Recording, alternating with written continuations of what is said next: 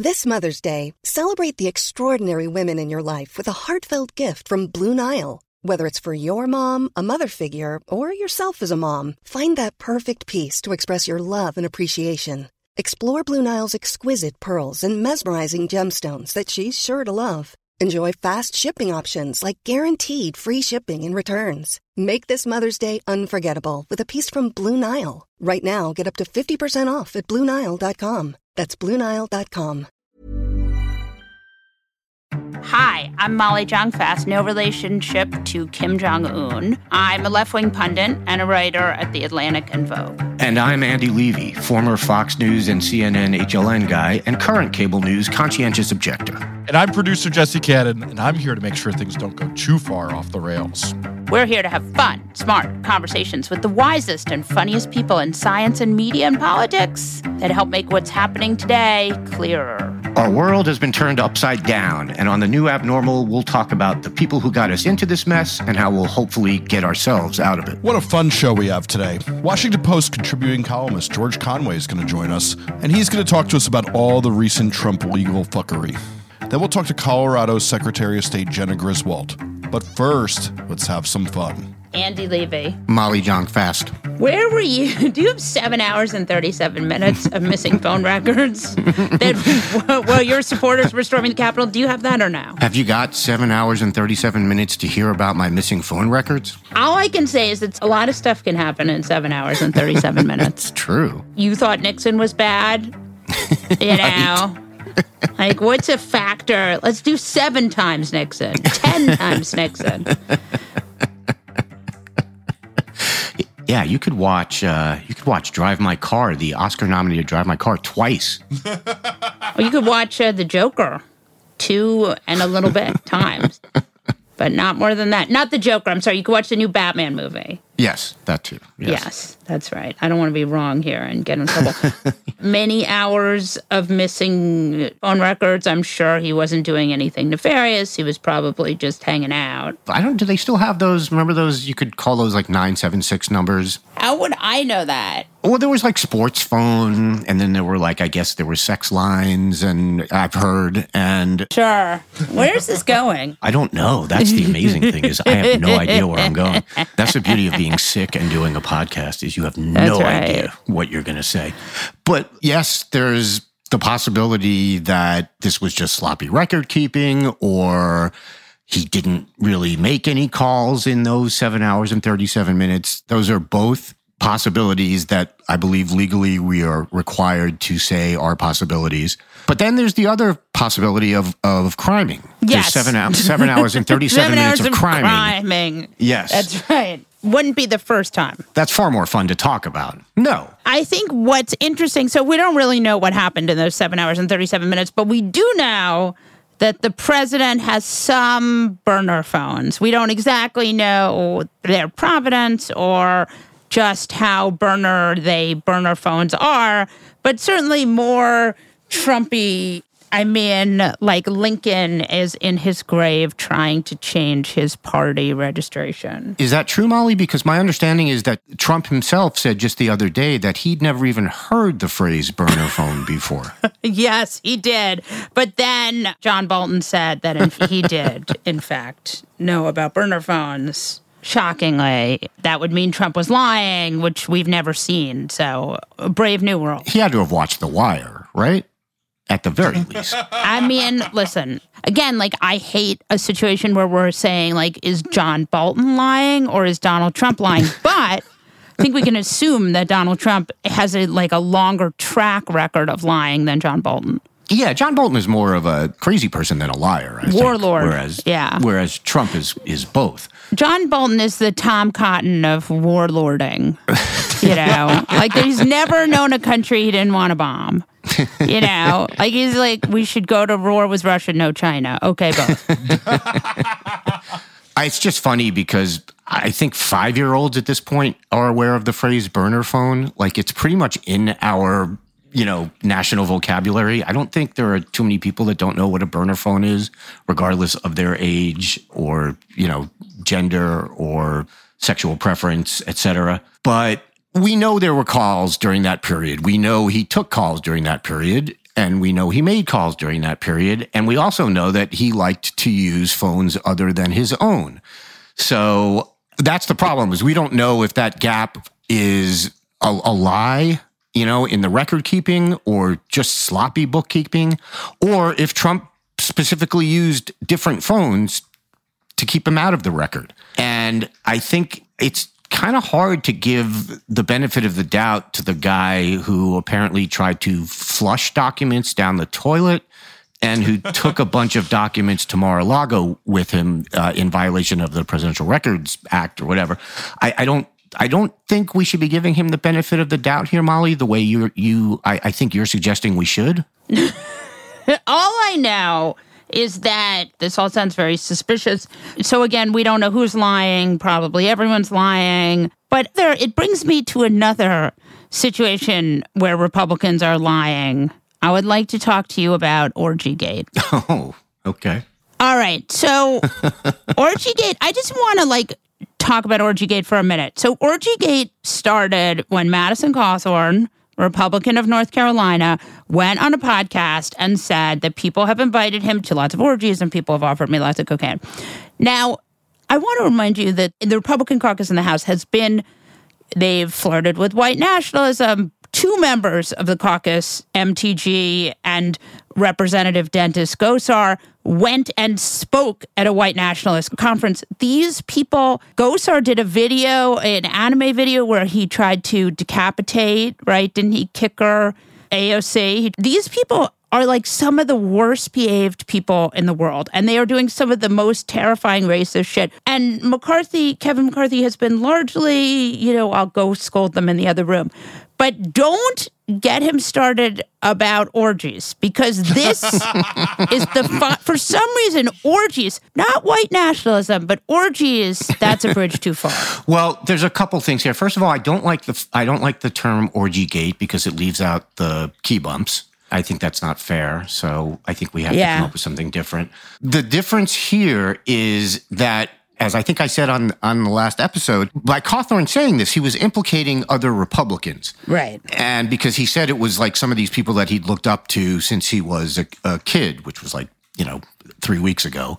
Yes. But, we know he didn't look up to Democrats. So he was talking about Republicans. So by him throwing this out there, what he did was cause a lot, unlike Marjorie Taylor Greene, who just, went and spoke at a white nationalist conference, that's bad for her, but she didn't say, oh, there were a lot of other Republicans there too. She would have gotten in trouble for that, because that's what this is about. This is about other Republicans being pissed that their names are being brought up. Not that their names are being brought up, but they're basically being smeared or not smeared, if what Cawthorn is saying is true. So they're looking out for number one here. That's all they care about. You see that in their legislation, and you see it in the way they're comporting themselves now. And the fact is, I want this to be true. I absolutely want this to be true because I want the names to come out. And so you could, if you want to take that side, you could say that they're upset about this because it's true. And he's saying things that he's not supposed to say. And it's very much, it's a whole Eyes Wide Shut thing. Right. Where he's doing everything but giving away the password. And also, nobody likes a narc.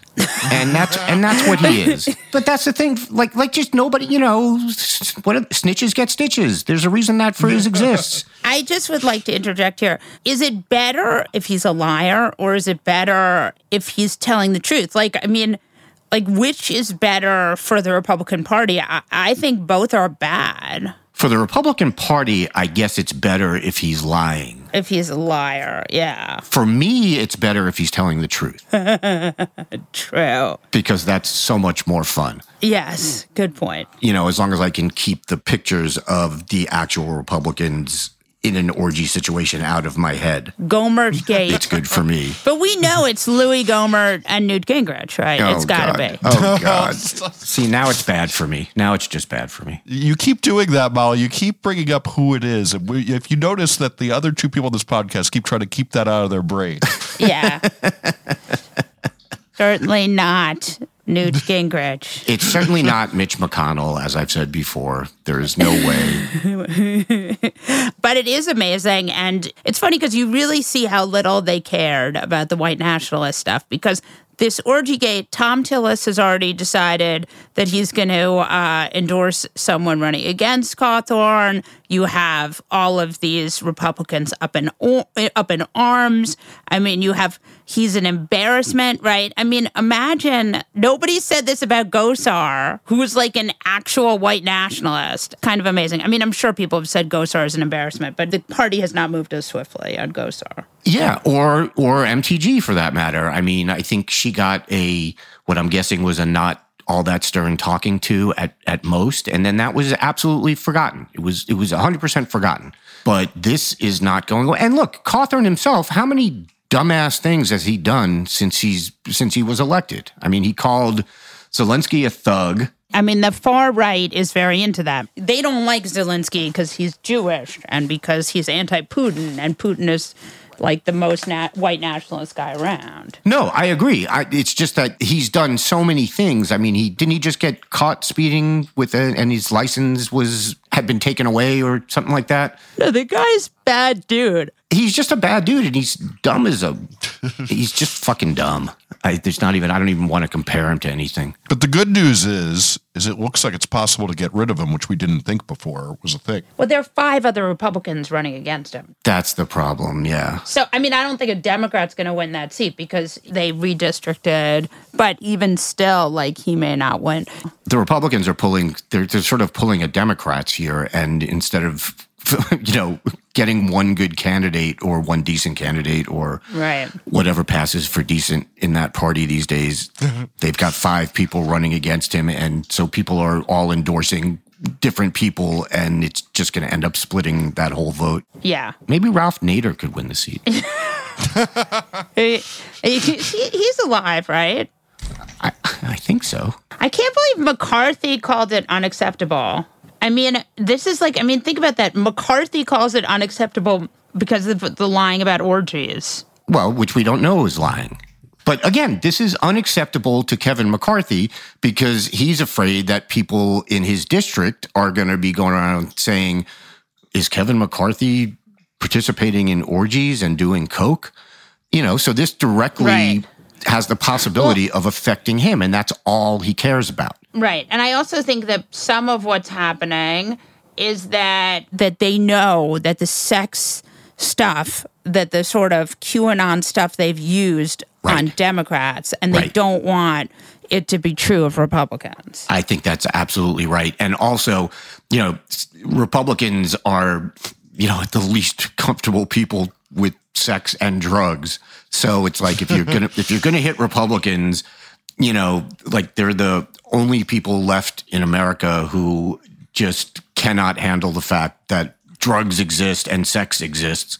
I think you're absolutely right. This gets to the QAnon stuff. And if you think about the people, these sort of presidential wannabes from last week's Justice Jackson hearing, and we talked about this last week too, they did all sex trafficking and child pornography as a way to sort of smear her. And so it makes sense that McCarthy is really worried about this as something that could hurt him. I do wonder, though, there is also this tension in the Republican caucus, which is he thinks he's going to be the speaker. The far right nut jobs don't want him. They want Jim Jordan or someone like that. So, I mean, this could go into a really big fracas. Well, that's the thing. And the Marjorie Taylor Greene speaking at a white nationalist convention, Kevin McCarthy knows that that's, a decent amount of the Republican base has no problem with that and actually applauds it. But those same people do not want to hear about drug-fueled orgies because it conjures up the sort of, the QAnon stuff about all this sex stuff going on in secret in Washington. And, it really does conjure up an Eyes Wide Shut type situation. And that's the last thing that he wants. And he knows it's the last thing his members want. And so if you're a Republican, well, if you're anybody, I think you don't want Ted to have to deny being at an orgy. But in general, you don't want any, you're a presidential candidate in 24 and someone could ask you, Madison Cawthorn said that, blah, blah, blah. Were you part of any of these orgies? And then they have to say, no, I was not. And then the headline is, Josh Hawley denies being part of orgies. No, I mean, orgies, you don't want to touch it. Well, you do if you're there, but... Right, you do if you're them, but it's not good for your political career. Yeah. Guys, we got 201 episodes to this podcast without having to put a content warning on, but now I have to do that because you said Ted is an orgy next to each other.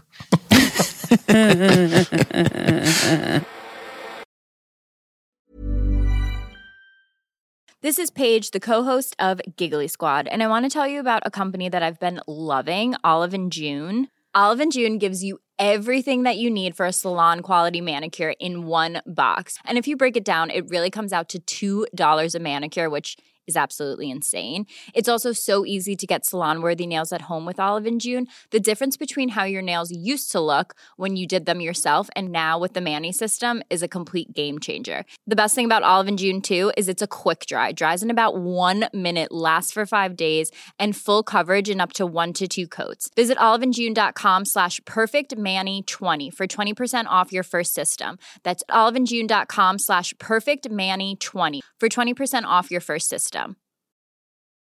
Wow. Nice. Yeah. What you're hearing are the sounds of people everywhere putting on Bombas socks, underwear, and T-shirts made from absurdly soft materials that feel like plush clouds. Yeah, that plush.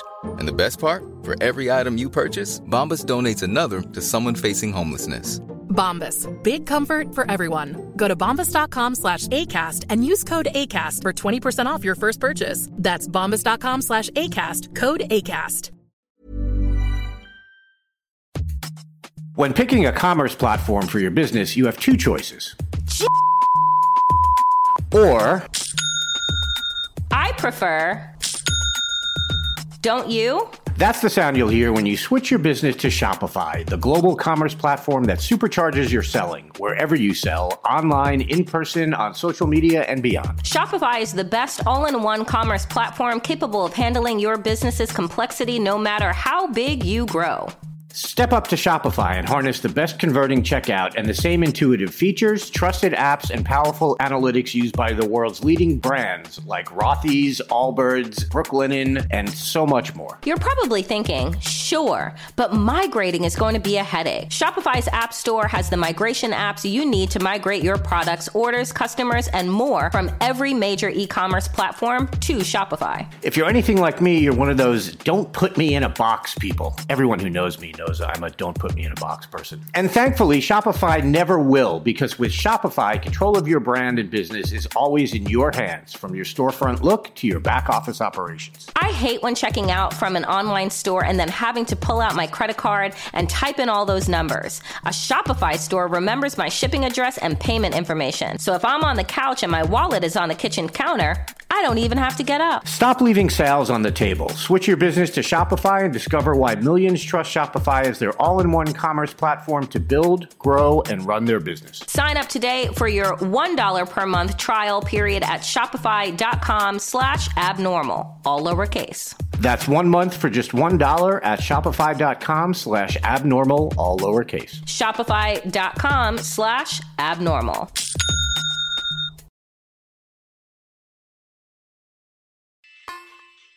George Conway is a contributing columnist at The Washington Post. Welcome to the new abnormal, George Conway. Is it really new anymore? It's abnormal. It's the usual abnormal. It's the old abnormal. It's the old new abnormal. It's the old new abnormal. So first, 7 hours and 37 minutes. He is basically just trolling Nixon at this point, right? I'm not defending Donald Trump. Right. Okay. I don't defend Donald Trump. Certainly not. But I think people may be getting a little ahead of themselves about this story. And the reason is as follows. I mean, I think there's a lot of suggestion out there that there was essentially an erasure or alteration of records. I would not make that accusation at this point. We simply don't know. And not that Donald Trump would have any moral compunction about it. It's just that these people were not sufficiently organized or competent to conduct a cover-up that would require that level of concentration and competence. And for example, people are saying, oh, there was this story in the, I guess it was The Guardian last night about how, oh, there was a phone call that was made from the White House to, I guess it was Senator Lee. Mike Lee. Right. And it's like, I mean, my understanding is that, any phone in the West Wing, if you pick up the phone and you press the buttons, you don't have to go through the switchboard if you have a phone number. And of course, he dialed the wrong number because he's an idiot. But, if you do that, then it doesn't go through the switchboard and shouldn't show up on the log where the switchboard people keep track of who called the president. The president picks up the phone and says, "Get me Molly Jong fast." We wouldn't do that. Then they say, "President spoke with Molly Jong fast," switchboard. So I think, the suggestion that this is necessarily a document destruction issue is not yet founded. And I noticed last night, I was on Chris Hayes' show last night, and I watched the early part of it before I went on, and Chris was talking to Adam Schiff about it, and Schiff was not biting on the obstruction aspect of this. I mean, he was saying, like, we all know they were crappy record keepers, but he wasn't making an accusation of obstruction. What's probably going to be the case is that we'll find that he was sitting in his private room next to the Oval, entranced, watching his people do their thing on his behalf. And he wasn't making phone calls, but people were handing phones to him, or he was saying, "Call so-and-so for me," and somebody would have a cell phone. If he was talking to anybody, he would be sitting there transfixed. And he wasn't making calls through the switchboard or calls in a way that necessarily would create a record. And he wasn't talking to anybody. He was like, people were desperate to try to tell him, "Stop, stop, stop." And they were calling all sorts of people to the White House. I think that might be that might be the story. It's not, that doesn't mean that this is good. I mean, he was sitting there watching an insurrection. He's president of the United States, and he fomented the insurrection, and he's sitting there watching gleefully and too busy to talk on the phone using the switchboard at the White House to create a record. So that's probably what the story is going to be. It's not a great story for Trump, but it's not necessarily that there were people destroying documents in an organized fashion. I mean, it's not like he walked in the next day and said, "Hey," to the switchboard operator, "Hey, give me the phone logs. Do you have them?" And he gives it to him, and he goes up and flushes them down the toilet or eats them. I don't know.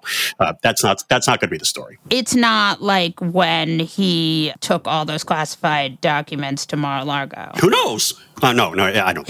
He's malicious and insidious, but he's not that competent. Right, thank God. So I want to talk about the piece you just wrote, but first I want to talk about the Justice Department expands January 6th probe to look at rally prep and financing. This is something that we had talked a lot about because this is the Merrick Garland, where are you story, right? Yeah. Look, the Merrick Garland, where are you story, I hope the answer is we're working on it. Large criminal investigations involving mob figures or financial institutions, they take forever. Right. Because there's a lot of people, a lot of documents, and now you have emails. Here you've got, it's even worse than that. I mean, I think it's been said to be the largest criminal investigation in the history of the United States. You've got hundreds of people being, who have been charged in the District of Columbia here in the federal court, and they've got, I don't know, countless hours of video and text messages and Facebook posts and things. I mean, it is just a massive investigation. And I think I read somewhere the other day that they want to hire like 80 more people to work on it. I mean, this is just going to take a long, long time. And one of the techniques they use is to work their way up from the bottom. And I think that's what they're doing. I mean, will they ultimately get to Trump? I hope so. I hope they think carefully about, his role in all this and they collect all the evidence. But right now, they're working their way now maybe to the middle, the people right, between. the Ali Alexander. Yeah, exactly. And we'll see what they get. That's not necessarily a terrible strategy because they're in the position right now. And again, I'm not saying this as someone who has any experience, which I don't, in prosecution or in this kind of. Right, but you are a lawyer. Yeah, but I'm just a lawyer, and I've watched scandals and you play unfold a lawyer for years. on TV. Yeah, I guess that's right. They're in the position that they can draft I'm using this as like, the Tour de France kind of term, right, draft off the January 6th committee. And all this stuff is going to come out from the January 6th committee. This January 6th committee is acquiring a lot of evidence, as we've seen, and we don't even know the extent of it. We're just seeing little pieces of it here and there. And they'll be able to take all of that. And people are going to have to, people are giving depositions and giving statements, and they're locking their stories in. And there's a lot of evidence there that some of which we've seen, some of which will be revealed in the January 6th hearings, and more, and some of it, and a lot of it, the Justice Department will be able to use someday. And sooner or later, they're going to work their way up. And what's happened is, if you read, and I have not, you read all these transcripts and filings and these hundreds of cases that have been filed in the District of Columbia, and I don't have time to, and I would lose my mind doing it, but some people have. I mean, there's this woman, Marcy Wheeler, who's on always ranting about how all the TV lawyers don't actually read the filings. Right. Guilty. She's pointing out that in these documents, if you read them closely, the Justice Department is asking questions and pushing theories that would lead them ultimately to the higher ups. And for example, she's been pointing out it's not new. They've been asking all these people when they come in for interviews with the FBI, and you see information in FBI arrest warrant affidavits and so on and so forth, and transcripts of hearings talking about these people are being asked, who paid for you to come to Washington, and that sort of thing. And what's happened and so that isn't new. The Justice Department has been looking at this for a while. What's new is we now have some reporting of actual grand jury subpoenas. And those things, and those things, those grand jury subpoenas aren't public, right? They're supposed to be, grand jury proceedings are supposed to be secret. There's a rule that says if people in the court release the information, they're in deep trouble, or prosecutors. And what happens here is sooner or later, the lawyers who represent witnesses before the grand jury, they're actually free to talk. The witnesses are actually free to talk. I got a subpoena. And sooner or later, the subpoenas get out. And, there's just a lag effect on this stuff. It just takes a while for an investigation to percolate out into the public sphere. So I don't think it's necessarily fair to say, Merrick Garland, where are you? He may be very well on plan. It's just slow going. And, he has an obligation not to tip his hand. It's not helpful for an investigation. It's also not ethical. So the best he can say is, and I heard somebody a reporter ran into him at a cocktail party the other day, and they said, well, what's going on with the investigation? And he gave, some bland answer. We are following the facts and with the same thing in his speech. And that's what he's supposed to do. And that's entirely proper. Oh, that's super interesting. But I'm not saying it's going to end up in the United States of America versus Donald J. Trump, which I think it should in a just world, in a perfect world. And it may be that they make a reasoned prosecutorial judgment that shouldn't happen. But I do believe that if Garland meant what he said in his speech on, I guess it was January 5th or January 6th of this year, they're going to have to take a good hard look at it. And that was the point of the piece I wrote in the Post today. Well, let's talk about the piece you wrote in the Post today, because you actually based it on an opinion. Correct. Written by a judge. So explain that to our listeners. All right. So what happened was the world's second most infamous lawyer, first being Rudolph William Giuliani, is named John Eastman. He is a law professor and former dean at Chapman University Law School out in Orange County, California. And he became something of the legal architect for January 6th, at least the January 6th part involving the electoral vote count and trying to theorize how you could get Mike Pence to save the day and declare President Trump president for life. And right. So something we all desire. Yes. And so there are these memos that have come out that he wrote that are just off the wall and they're batshit. And ultimately Pence rejected these theorizations and did the right thing. And we ultimately had a non-peaceful, but a complete transfer of power.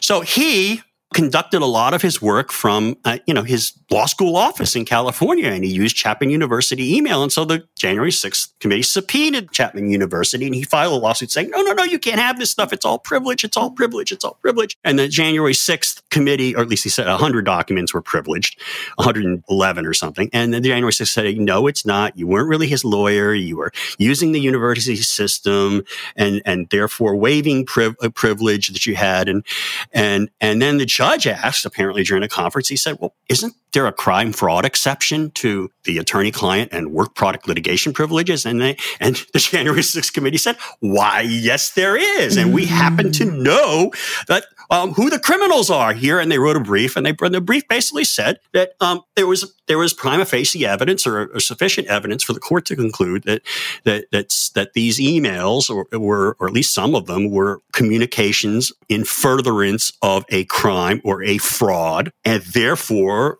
the privilege is vitiated. And the judge bought that. So explain that to us. If I act as your lawyer and you want legal advice on how to squirrel money out of the country in violation of U.S. law, tax law, or you want to send it to Vladimir Putin, I don't know. And I gave you advice on how to minimize your exposure, get away with that, how mechanically to do it so you wouldn't get caught. That would not be covered by the attorney-client privilege, because there is an exception for crimes and frauds. I cannot, not only would I be in ethics trouble, but you would not be able to stop me from getting subpoenaed to testify that, oh yeah, Molly's trying to squirrel money and give it to Vlad. So that's what happened here, is that, but mostly the judge found that the documents weren't privileged anyway, because they either weren't communications with Trump or because they weren't really prepared in anticipation of litigation. But he got down to like 11 documents where there was possibly the work product privilege. And he found most of them were,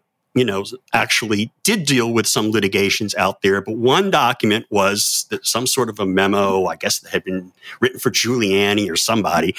And he said this one was in furtherance of a crime. And he explained what the crimes were.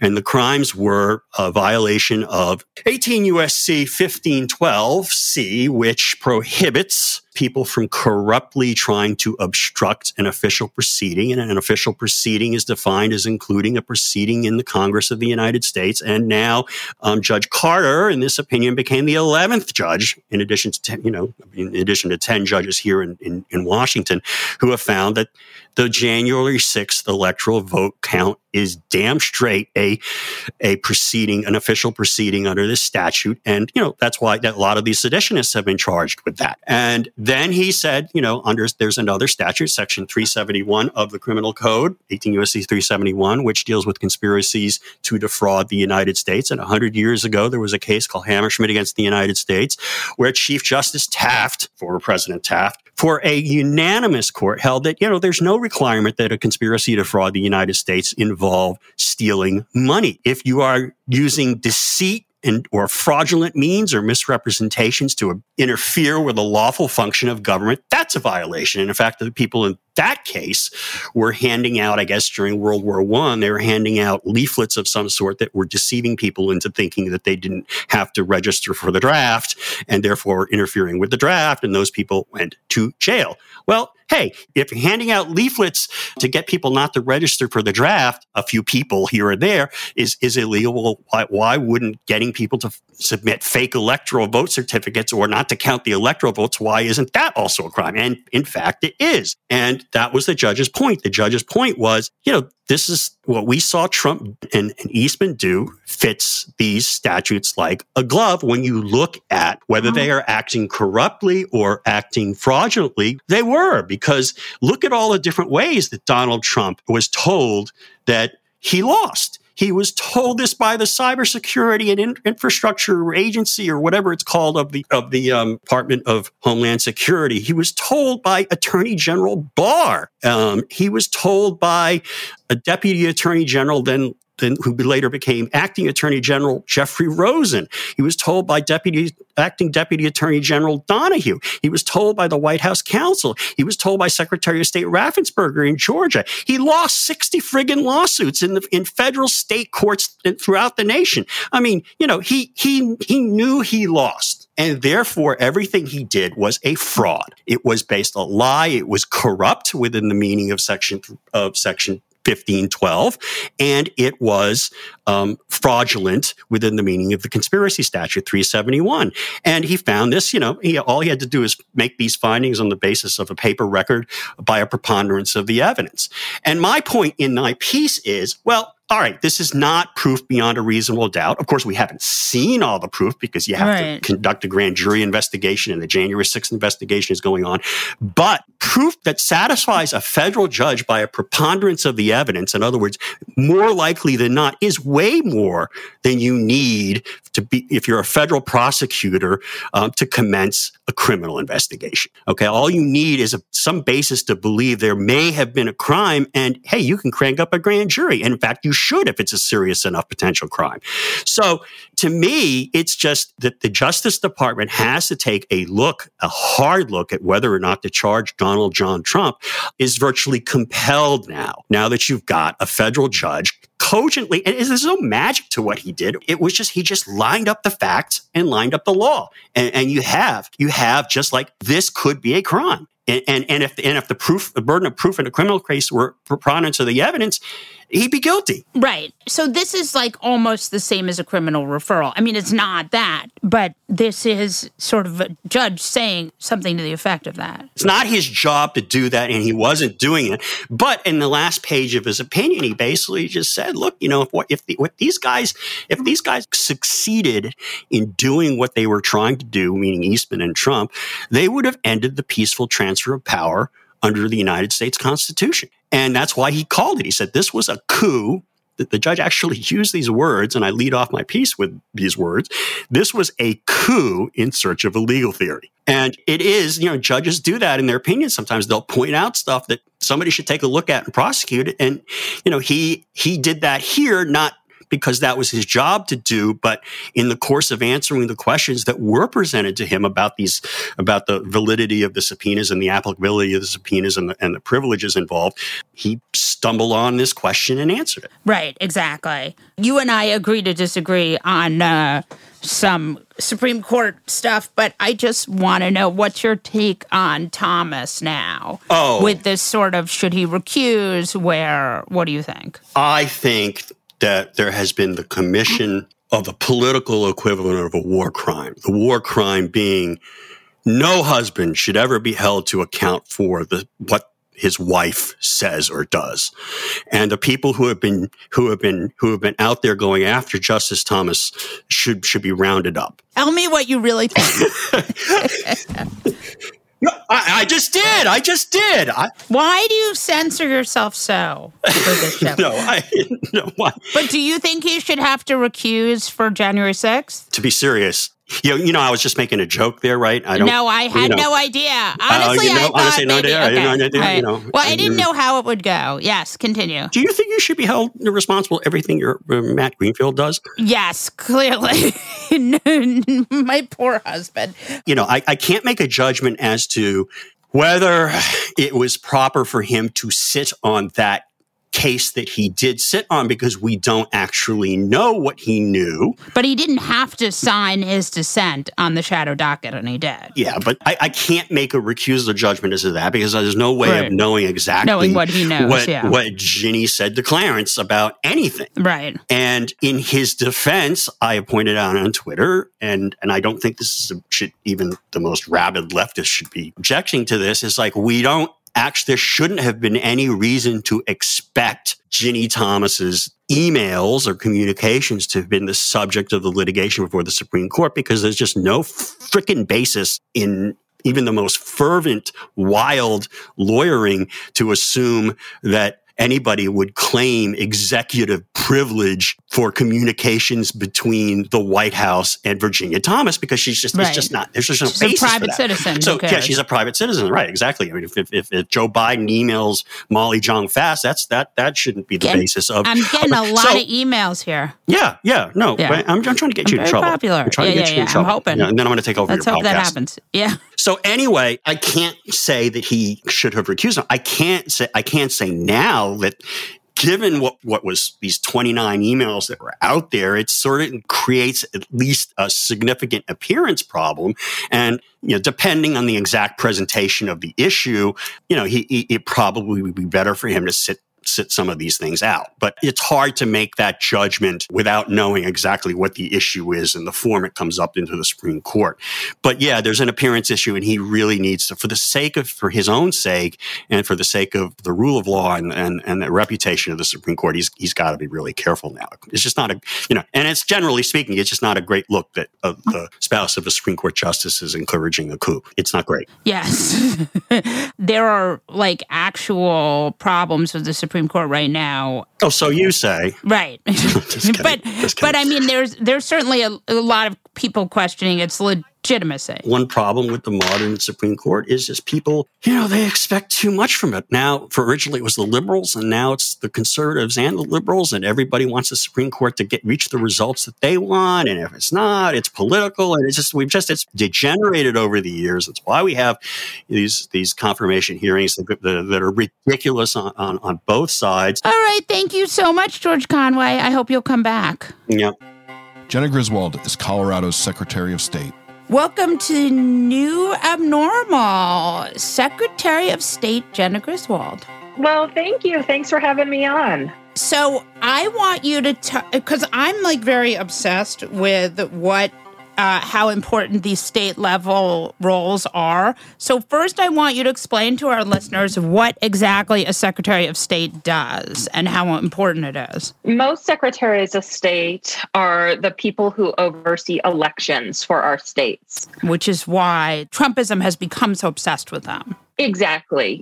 Donald Trump tried to get the Georgia Secretary of State to just casually find him 11,000 votes, which he refused to do. And that's exactly why we're seeing these extremists run for these seats and try to kick those of us who believe in upholding free and fair elections out of office. Yeah. And that's a real thing. And so I'd love for you to talk, because your state actually has someone who was running for Secretary of State who recently got arrested. Arrested, I think, 2 times, Molly. Yeah. So Tina Peters was a Mesa County clerk, right? Yep. I think you need to explain to us what a county clerk does. So a county clerk in Colorado is the county elected official who actually executes the election. As Secretary of State, I oversee the elections. I make sure that the voters have access to safe and secure elections, provide support to the counties, and intervene when necessary. So this clerk, working, if you can believe it, with the MyPillow guy and QAnon, compromised her voting equipment, took copies of all the hard drives, everything on the servers, allowed the release of the passwords to the motherboard, and did it all trying in an attempt to prove conspiracies about the 2020 election. Wow. She also accepted flights on Mike Lindell's plane. She also has a legal defense fund. It's not a lawsuit, but has a complaint in front of the Colorado Ethics Commission for illegal receipt of gifts. And that is a pretty big deal. So she's been arrested twice, and then you are actually introducing legislation. Can you explain this legislation to us? Yeah, so Tina has 2 different charges against her. She's been indicted for compromising voting equipment. And is she still running for Secretary of State? She absolutely is, and she has a lot of support from Mike Lindell. She announced her candidacy on Steve Bannon's show. She has the support of the billionaire CEO of Overstock.com. So not only is she running, but we have to take her very seriously. Even though she's indicted? Absolutely. I was the first Democrat to win the seat in 60 years. So it's a hard race. But on top of that, there's super PACs that can come in. So that's unlimited money, often dark money, to support these candidates. And we know that she is one of the darlings of the extreme right. And the extreme right is also, as part of their national strategy, trying to take these seats. Right. So we're working really hard. We're on the right side of history. But also she's indicted. I don't understand if you're indicted how you can run for office. Well, that's allowed in this in the state of Colorado. Okay, so explain the two legislations you're trying to bring to the floor. Yeah. So my first legislative priority got signed into law yesterday, and that's prohibiting open carry within 100 feet of a drop box election where elections are actually happening, where voters are. So you can't bring guns to elections and intimidate people. You should not be open carrying, intimidating people. Voters and election workers, there have been just an increased level of vitriol around elections. So that's passed, done. I'm also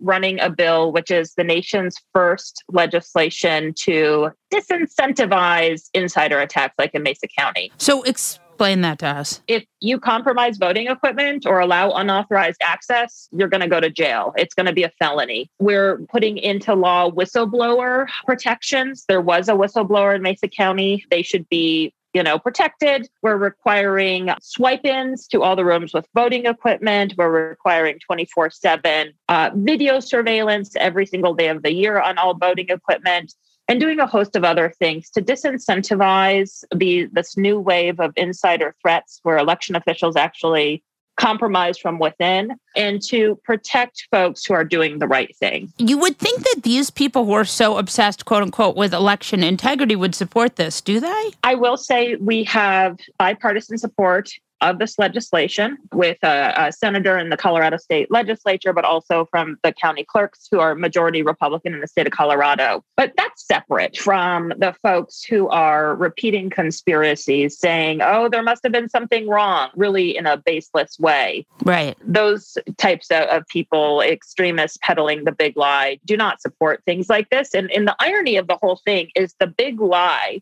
which allegedly is about election integrity, is actually making our elections less secure because people are compromising voting equipment or breaching security rules from within, trying to prove these conspiracies. It's such a crazy situation. And then you have other stuff, right? You have Republican state county clerks who are suing you. Yeah, so a lawsuit was filed on conspiracies last fall. It actually just had a procedural step yesterday where a large part of the lawsuit was dismissed by a judge.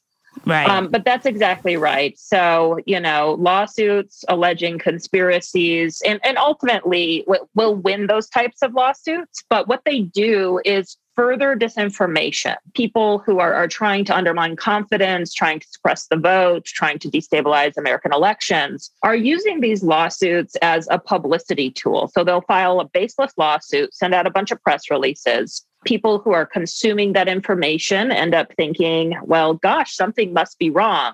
And even if the lawsuit is tossed out, it's already doing harm to confidence. Right, which is the goal, which is why they do it that way. Yeah, I think we can conceptualize what's happening in this country as a continuation of the 2020 attempted coup. It failed. The actions have not stopped. We are seeing the big lie being used to push voter suppression, to destabilize American elections through insider attacks and election workers just feeling unsafe and stepping down, and also as an attack on confidence. The more that people hear lies, the more likely they are to believe them. And I think we're seeing the groundwork so that the next time an extreme elected official or candidate does not want to accept the results of a free and fair election, it will be easier for them to try to take their seats no matter the results, which is very frightening for the future of this country. And it underscores the need to make sure that election deniers do not become secretaries of state, and that we continue to have free and fair elections for all Republican, independent, and Democratic voters in this country. Colorado is kind of like you have people like Joe Neguse, who's this very moderate Democrat, and then you have people like Lauren Boebert, who's a complete lunatic.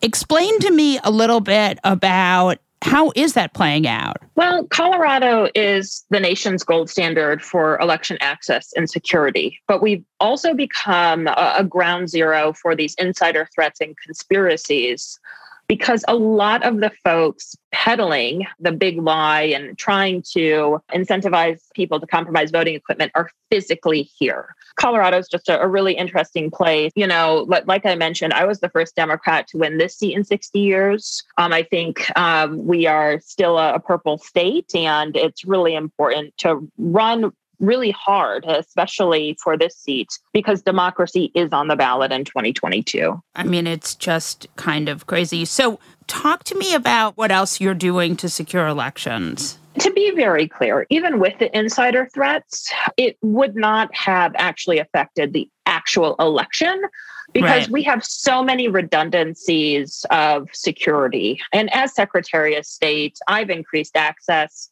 but also vastly increased the security of our election infrastructure.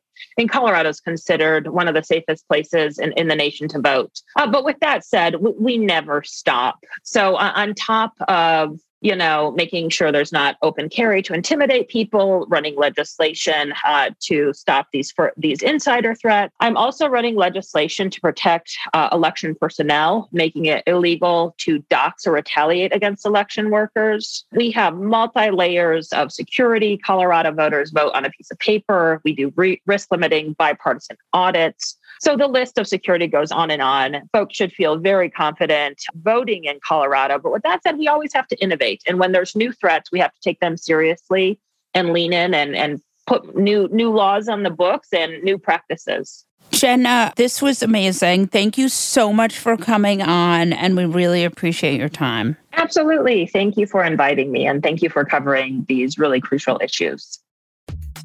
What's crazier than QAnon? More outlandish than Pizzagate? And scarier than a Mexican getaway with Ted Cruz? The answer is what the American right wing has planned next. Be one of the first to listen to Fever Dreams, the new podcast from the Daily Beast tracking the conspiracy slingers, orange acolytes, and straight-up grifters pushing to retake power. Every Wednesday, hosts Swin Subasang and Will Sommer check in on the movement of the radical right.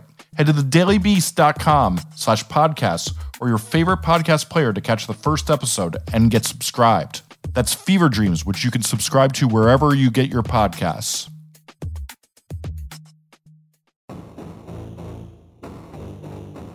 Andy Levy. Molly Jong-Fast. Who's your fuck that guy? My fuck that guy is an entire broadcast network's news division. It's going to be the Central Broadcasting System, probably better known to you as CBS, Molly. CBS News decided that they really needed to have Mick Mulvaney, you may remember him from the Trump administration. Yes, I do. Yes. They have decided that they needed to hire him and pay him money to be an on-air contributor. This comes on the heels of the co-president of CBS News a couple of weeks ago said that they needed to hire more Republicans because they had to prepare for what he termed the quote-unquote likely Democratic midterm wipeout. So he went straight from that to hiring Mick Mulvaney, who was I believe, Trump's chief of staff at one point. Yeah, that's amazing. Who gave us such gems as saying that the media was covering COVID because it wanted to bring down President Trump. He defended Trump's perfect phone call to Vladimir Zelensky when he refused to send weapons until he got blackmail material on Hunter Biden and Joe Biden from Zelensky. This is the guy they have decided America needs to hear from on their news broadcasts. And look, CBS is not alone here, setting Fox News aside, which is like a direct pipeline. CNN has hired plenty of former Trump officials. And, even before that, they've hired former CIA directors who have lied to the American people and stuff like that.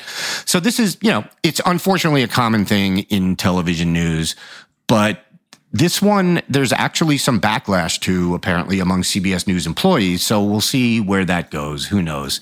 But for now, It is a big ol' fuck that guy to CBS News for hiring an inveterate liar and former Trump administration official, but I repeat myself, as a paid commentator. Yeah, I mean, it's pretty incredible stuff there. And I'm not even sure, I don't even know that means you can get more, right? I mean, like, these sort of banking that Mulvaney has enough friends that will then want to come on the network because Mulvaney's there. I mean, it's a bit circuitous, isn't it? I don't know. They say, we got to hire more Republicans, and like Mick Mulvaney is that's your first get. That's not even a good one. Well, it's also, I mean, I think like if you're gonna have Republicans, there are smart Republicans who are thoughtful, and then there are like unabashed Trumpists. Right. It does seem pretty clear that what he meant was unabashed Trumpists, because they feel like that's the country now, is it's Democrats and unabashed Trumpists. And with a few notable exceptions, he ain't wrong. Yeah, it's pretty grim. Do you want to know who my fuck that guy is? I very much want to know who your fuck that guy is. My fuck that guy is the ivermectin industrial complex. You'll notice that basically one of Trump's, after going for that malaria pill, right? The malaria, the hydrochloroquine, they decide, and that didn't work. The sort of another stop on the way was ivermectin. And ivermectin, I mean, the crazy thing about ivermectin is like that came into prominence when we already had a vaccine. We had a vaccine, and these people were like, no, this dewormer is really the way to go. And like, yes, it's used for other parasites. It's used for malaria, but it's also not used for COVID. And so the right went all in on this, and still you had Tucker Carlson, you had Laura Ingraham, you had the whole crew saying that ivermectin just needed to be tested, and people should have a chance to treat themselves with anything they want to be treated with, because aren't we all really doctors? And we all have the right to give our relatives medicine that doesn't work so they can die, because that's the right of every American. And so think of all the people. I mean, we all have read stories of the people who the family fought with the doctor because they wouldn't prescribe ivermectin, or they wouldn't prescribe the apple-flavored one for horses. No, I'm just kidding. There is an apple-flavored one, but I don't know how much I got prescribed for humans. But the point is, like, they took a chance with these people's lives. They're never going to correct the record. They're never going to apologize. There are people in this country who died because Tucker Carlson told them that ivermectin was a reasonable treatment for COVID. And while Tucker Carlson is making millions and millions of dollars, and I congratulate him heartily for, dunking on the rubes or whatever it is he thinks he's doing, it seems like clearly that the people who encourage their watchers to reject traditional medicine and to try for ivermectin have caused their viewers injury and harm. Fuck that guy. On that note, we'll wrap this episode of The New Abnormal from The Daily Beast. In future episodes, we'll be talking to smart folks from The Daily Beast and beyond, from media, culture, politics, and science, who will help us understand what's happening to our country and the world. We hope you'll subscribe to us on your favorite podcast app and share the show on social media. Thanks so much for listening, and we'll see you again on the next episode.